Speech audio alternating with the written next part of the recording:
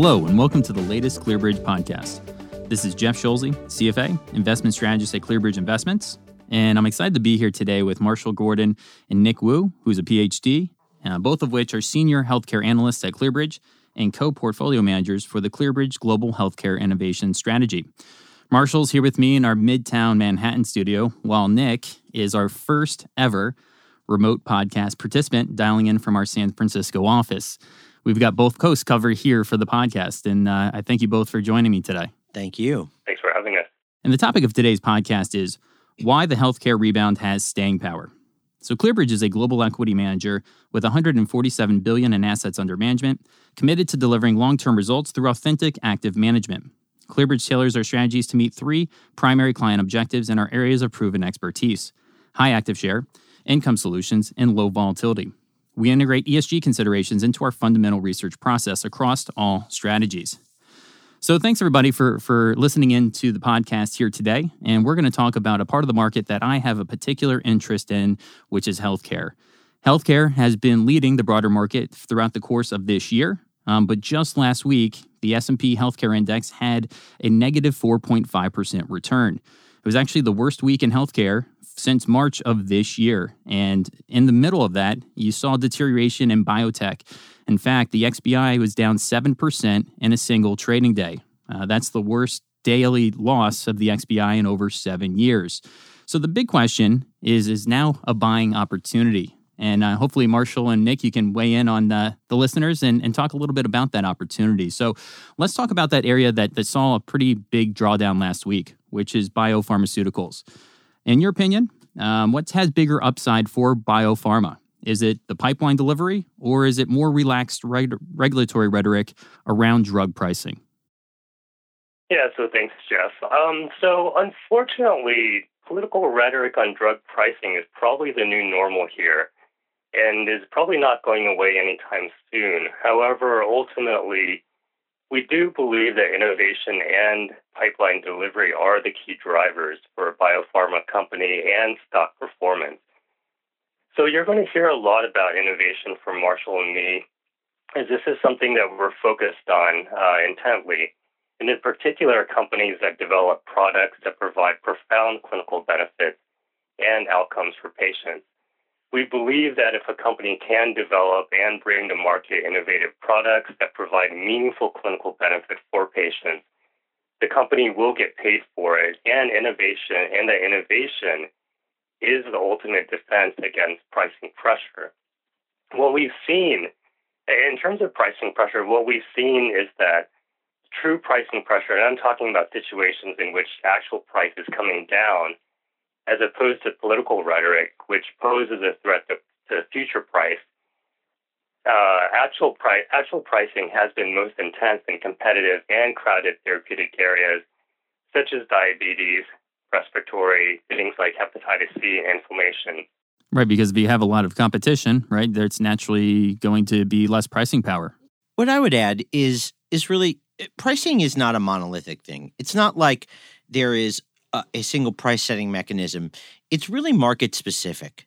And the way Nick and I look at our investments in healthcare more broadly, we look at each therapeutic area and each market for drugs separately. The market for drugs for MS, the market for drugs for rheumatoid arthritis, or for different types of heart disease. And what you find is in the competitive verticals where there are multiple entrants, where there are players who have substitutable medicines, although perhaps not generics, but ones that are direct competitors, you see significant pricing pressure. And Nick had mentioned diabetes and the areas in the inflammation. There are other areas which are much less competitive. Oftentimes, there are drugs for rare diseases where there'll be only one drug to help people with a specific rare disease. And where there is no competition, there typically isn't price pressure and quite a bit of flexibility for companies to set a high price to recoup their cost of research and development. Yeah, if you're the only game in town, obviously you're going to have that pricing power. Absolutely. And the other thing I think that's important to realize is that pricing isn't all one spectrum. There are different buckets within the healthcare system. So there's commercial rates, which are the rates that are paid by people who have employer-based insurance. There's Medicare, there's Medicaid, and the pricing dynamics across the different pieces of that are in fact different. So I think what it comes down to is that you really do need to look specifically by investment, by company, by market to really get a firm view of pricing. All that said, we are in an era where we're certainly going to see more rhetoric politically. And as Nick said, it's really something that we're going to see on a regular basis. But we need to look at where that's going to impact the system. And our belief is that fundamentally, if you bring a new therapy to market and you really do change patients' lives, you'll get paid for that both as a company and an investor. That kind of brings me to my point. I think it's a concern of investors right now with the midterm elections looming is that regulatory rhetoric, right? It's not the first time that you've seen biopharma sell off because of fears of changes of drug pricing. If you look back to Hillary Care back in the early to mid 1990s, biopharma traded at a cheaper valuation than the market. You look at after the announcement of Obamacare in 2010, 2011, you had the same dynamic, and you have that same dynamic now. But importantly, when you have this rhetoric and all the worst fears don't come to fruition, you see a re-rating of biopharma, and we're at that current juxtapoint right now. Now, do you see that as the current environment? Do you think once we get through the midterm elections that there is still some opportunity left in biopharma to re-rate higher? So it's actually not as clear to us that there's a direct correlation between what we're hearing from the political rhetoric and the performance. It may be more coincidental. Sometimes it's something that's hard to really see. So it's not as clear that there will be a re-rating. Again, we're really focused. The two of us are really focused on innovation, and really focused on what the companies are bringing out within their pipeline, how innovative, how clinically meaningful the products are in order to generate outperformance in the companies. In terms of the actual proposals that have been put out so far, really, I guess there's really been two of them. The first one has been focused on pharmacy drugs, which is that one's really trying to address the issue of drug pricing by cutting out the value provided to the middleman. We need to see exactly how this is going to be implemented, but most likely there's really going to be probably a minimal impact to the drug companies themselves. And the primary impact is probably going to be more on the PBMs, as they'll be able to extract less profit from rebates. And the PBMs are pharmacy benefit managers? Correct. Right. And then the more recent proposal, again, towards the end of last week, was focused more on the hospital-administered drugs. And the administration has proposed instituting a demonstration program, which essentially is designed to narrow the difference between the higher prices paid in the United States and the lower prices paid outside the United States. Again, it's still very early in the process. We've only heard about it in the last few days, and there's still lots of questions on exactly how it'll be implemented, the feasibility, the ability to roll it out over a broader program. And this is something that we will be keeping a closer eye on. I think it's important to realize once again, as we've talked about it, if you look at the overall pricing debate, it has coincided with lower biotech valuations. But at the same time, a number of certainly of the larger cap biotechs, less so amongst the small to mid cap stocks, the fundamentals there are not what they were 5 years ago. The growth rates are lower. Some of the prospects in the pipelines are not as good. So I think some of that is reflected in the multiples today and in the sell-off. And it's not just a function of pricing. There's a broader, I would say, context in which to put biotech's sell-off. And Nick, you'd mentioned innovation as being the one thing that you're looking for from a company perspective, from a pipeline perspective. I personally think that when we look back 30 years from now, that they're going to think that we are in the Stone Ages from a healthcare perspective. But innovative, and I mean that from looking at specific diseases right now that don't have a treatable drug that goes along with it, like Alzheimer's. Can you talk about maybe some of these opportunities that you're seeing out there and maybe some of the technologies that will change what healthcare looks like over the next 10 to 20 years? Yeah, sure. So I think there are quite a number of areas of innovation which will be very meaningful or are meaningful now and will continue to be very meaningful for these companies over many years. And I think some of them include the rare diseases. We've seen a lot of innovation as well in oncology, and in particular immuno-oncology. You mentioned Alzheimer's and then also gene therapy. And maybe I'll touch on one of them and then I'll let Marshall jump in as well. So I think one area where we've seen really truly innovative progress being made is in cystic fibrosis, where a company called Vertex Pharmaceuticals. Vertex is one of the leaders, or is the leader in cystic fibrosis. So again, cystic fibrosis is a genetic condition that leads to loss of lung function over time. Before Vertex's portfolio of drugs made it to the market, all the drugs for cystic fibrosis merely helped with the symptoms, but didn't treat the underlying cause of the disease. So Vertex's drugs, again, they have now 3 on the market, and they're developing more that will hopefully be on the market and will provide even more benefit in the future. Vertex's drugs are the first to treat the underlying cause of the disease. They provide a meaningful step up and maintenance in the lung function currently for probably 2/3, maybe 3/4 of patients. And the improvement in lung function is believed and will most likely end up prolonging the lives of the patients and with improved quality of life as well. So, I mean, that's really one area where there has been meaningful innovation and we believe will continue to provide innovation for the foreseeable future. When I look at the landscape of healthcare, and I look particularly in therapeutics, I think one of the most interesting areas where we are just at the beginning is with gene therapy. And it dovetails with rare disease as well as being able to make leapfrog improvements in patients' lives. And this all goes back actually probably 10 or 15 years when we sequenced the human genome. And what we are now seeing is that 15 years ago, we provided the roadmap, meaning we figured out where the genes were, but we didn't really know what to make of that information. And over the past 10 to 15, 18 years, really, we've now come to the point where we can make medicines based on our knowledge of the genes.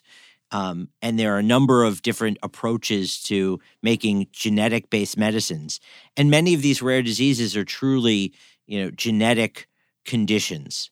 So one of the areas that we've seen an incredible amount of promise is direct gene therapy, where you can modify a virus and use that virus to deliver a gene to patients where they have a defective one.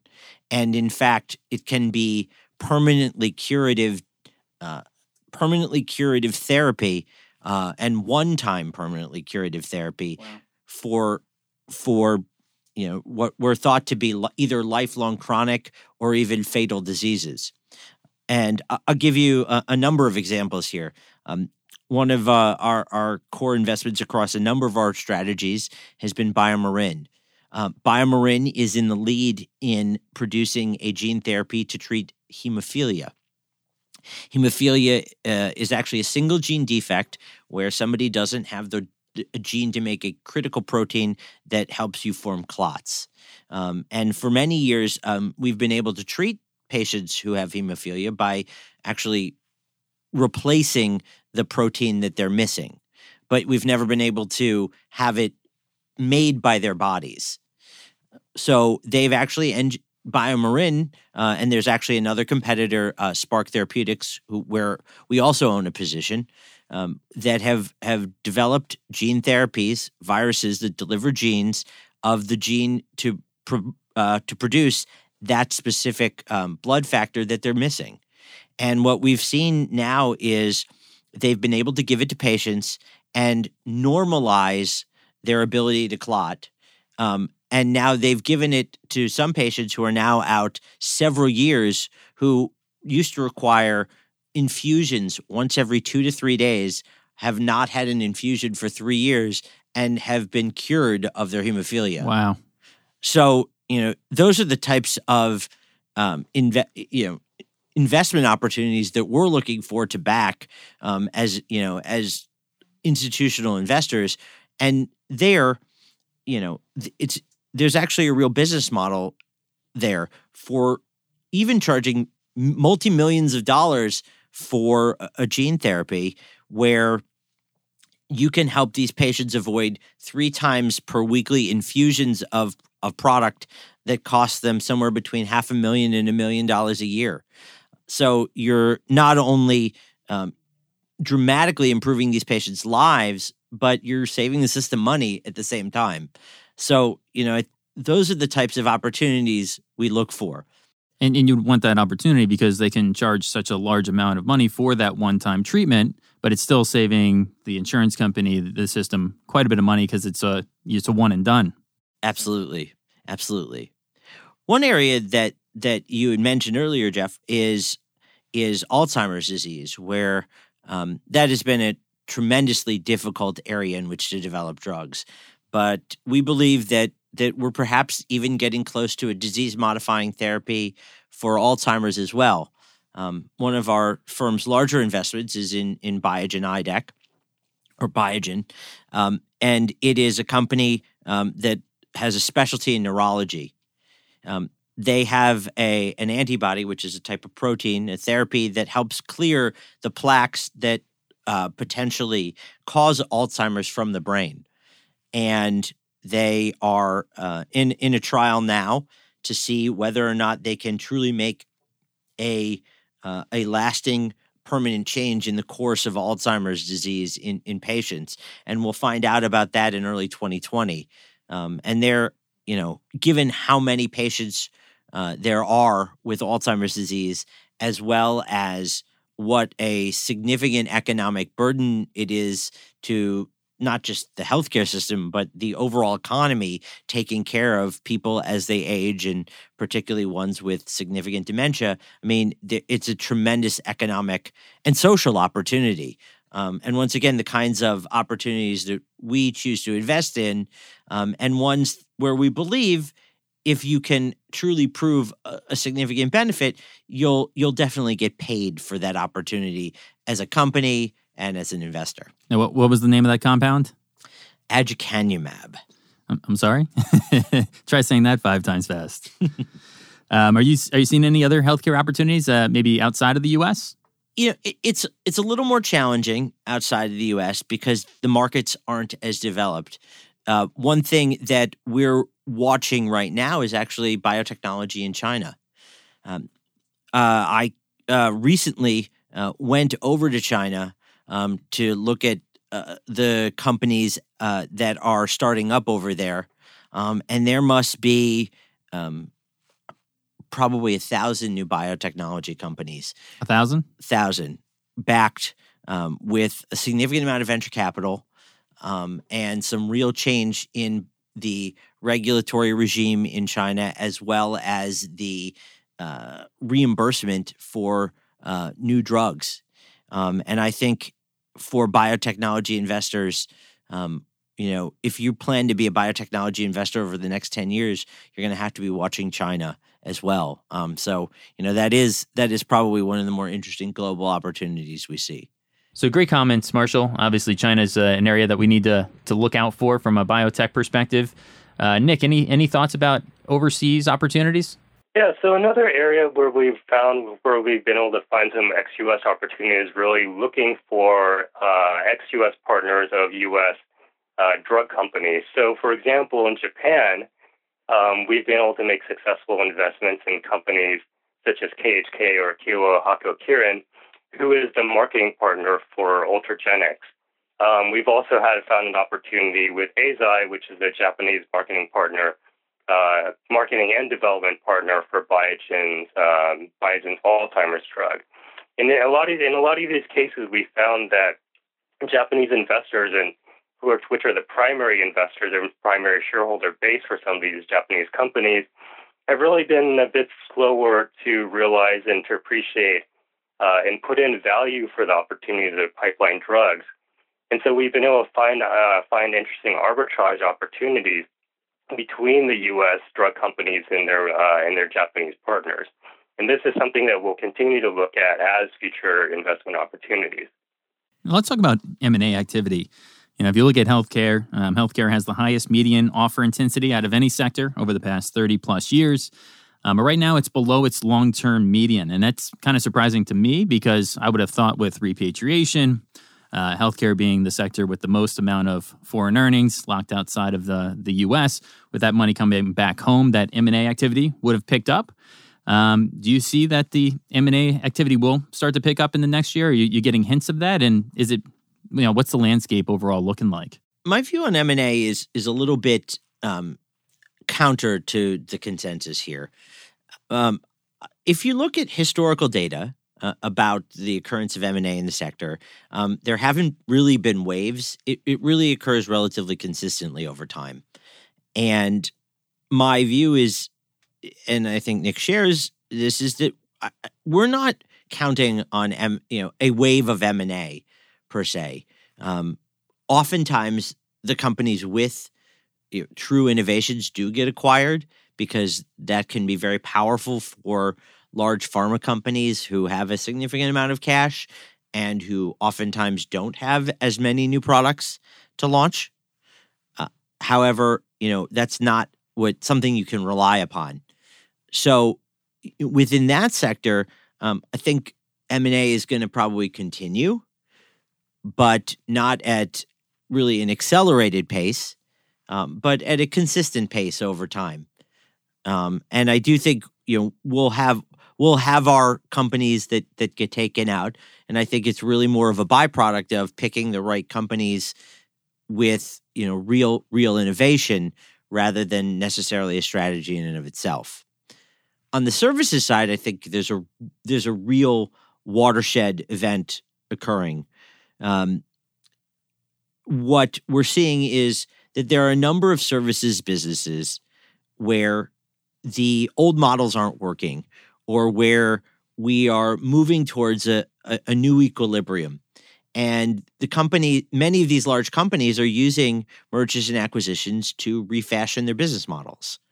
So we're seeing a convergence and a vertical integration of a number of different companies.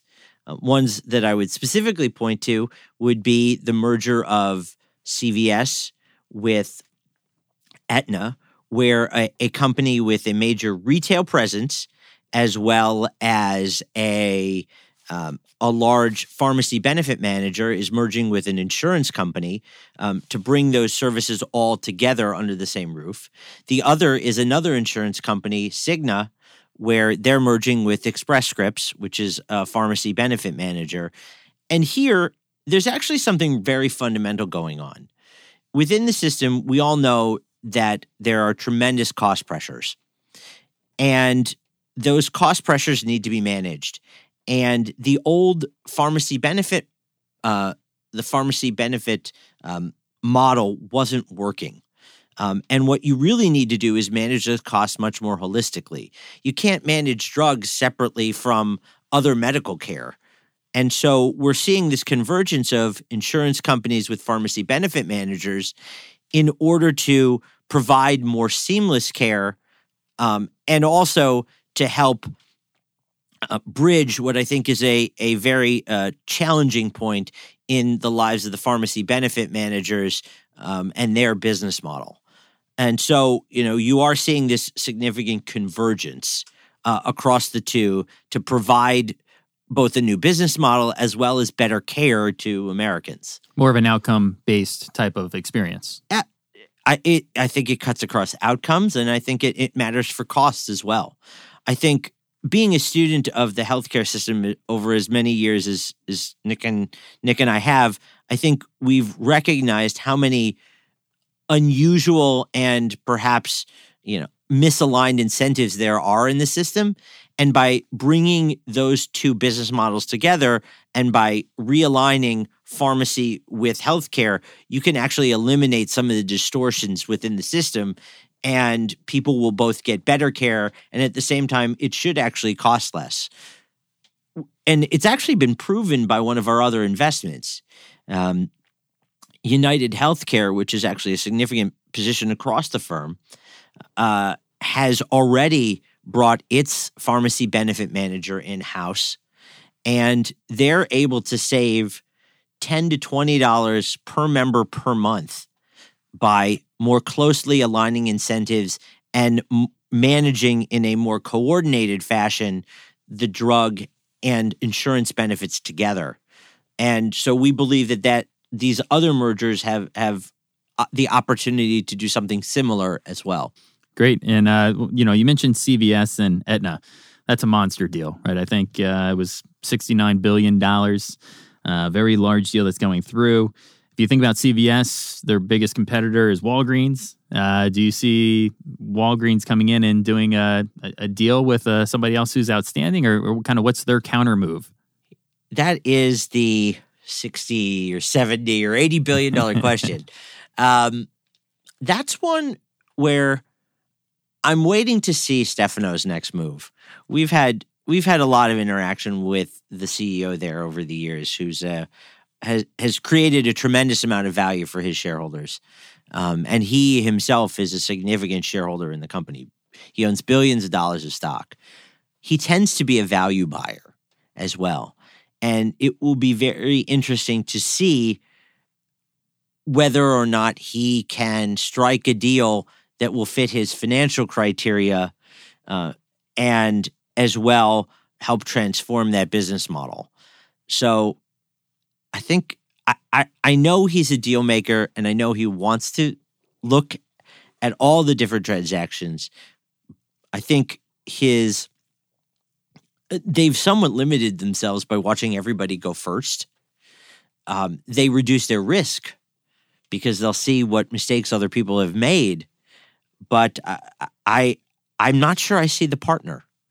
I'm not sure I see who the ultimate deal maker, finds as a dance partner. Well, Nick, Marshall, thank you so much for joining me in the booth here today. Thank you, everybody, for joining the Healthcare Podcast. And I'll just leave you with one closing thought, that even though healthcare did underperform last week, if you go back to the 1960s, towards the end of an economic cycle and into a recession, healthcare typically outperforms the other sectors that are in the S&P 500. And even though we don't see a recession around the corner here, I do think that we're getting later in this economic cycle where higher volatility will be normal and people will seek out some of the more defensive characteristics that you see in the healthcare sector. So thanks again for joining us in here today, and we look forward to having you back on the next ClearBridge podcast. Please note the following.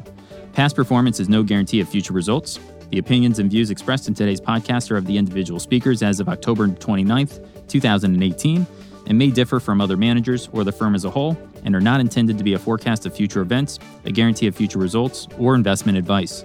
Any statistics referenced have been obtained from sources believed to be reliable, but the accuracy and completeness of this information cannot be guaranteed.